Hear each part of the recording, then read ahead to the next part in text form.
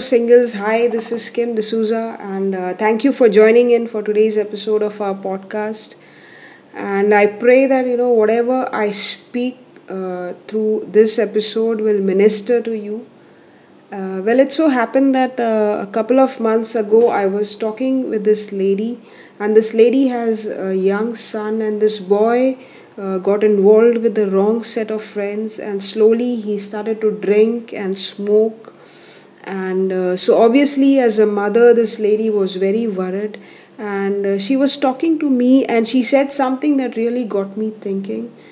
She said that, you know what, Kim, I'm looking for a nice girl for my son, and I believe that once he is married he will become more responsible, he will cut off from his friends, and all his habits will change.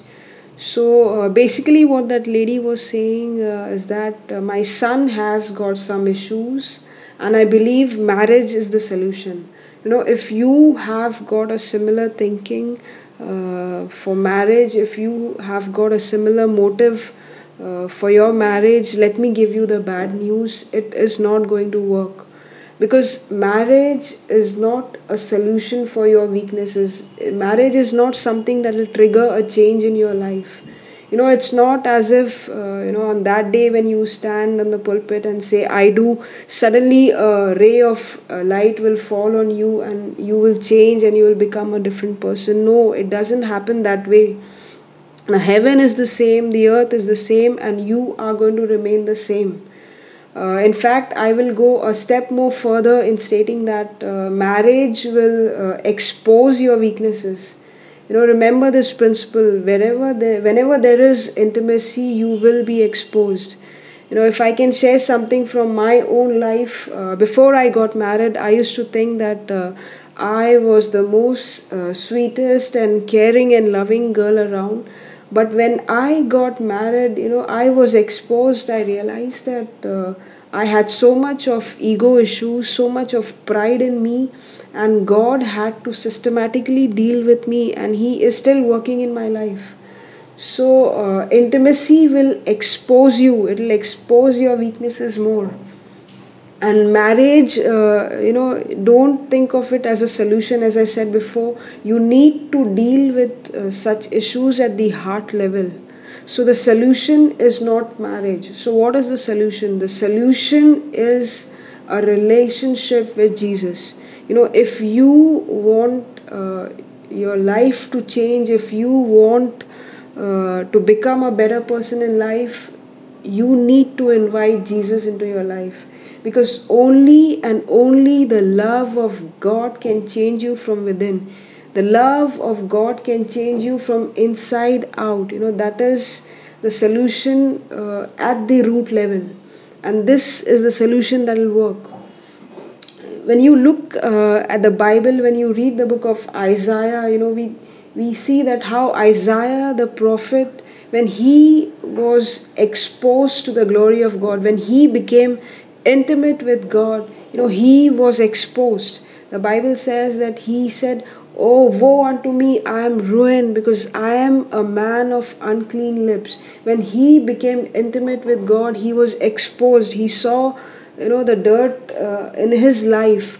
But the best part is, the conversation doesn't end here. The Bible says that God sent an angel who touched a coal on Isaiah's lips and made him clean.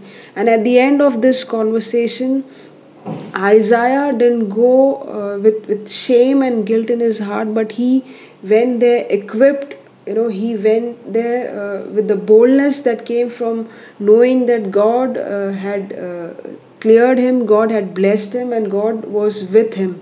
And that's the beauty of intimacy with Jesus. When you, before even you think of getting married, I encourage you to fellowship with God. Get intimate with the Holy Spirit, get intimate with Jesus, spend time reading the Word, and then seeking His face in prayer. And as you do that, as you come close to God, as you keep walking with Jesus, God will expose your weaknesses, and that is not to put you down, that is not to bring shame or guilt in your life, but God will expose those weaknesses so that you invite the grace of God in those areas, and once you do that, you will never be the same. And that's the beauty of intimacy with Jesus. God converts your weaknesses into your strengths with the help of His love and grace. So remember, marriage is not a solution for your problems. Whatever problems you may be going through, whatever temptations you may be facing, sit at the feet of Jesus and ask God to reveal your weaknesses, to ask God to fill you with His grace and love. And as He does that, you will never be the same, and your marriage will be successful. It's not that you will be a perfect person, but at least when you are basing your marriage on the foundation of Jesus, when you are depending more on your relationship with Jesus than on your relationship with man, your marriage will sustain, because even when you fall, God will raise you up. God will make you stand, and with Him you will be able to overcome every struggle of your life. Amen. So I hope this blesses you, and please do share this link with your friends. Thank you very much.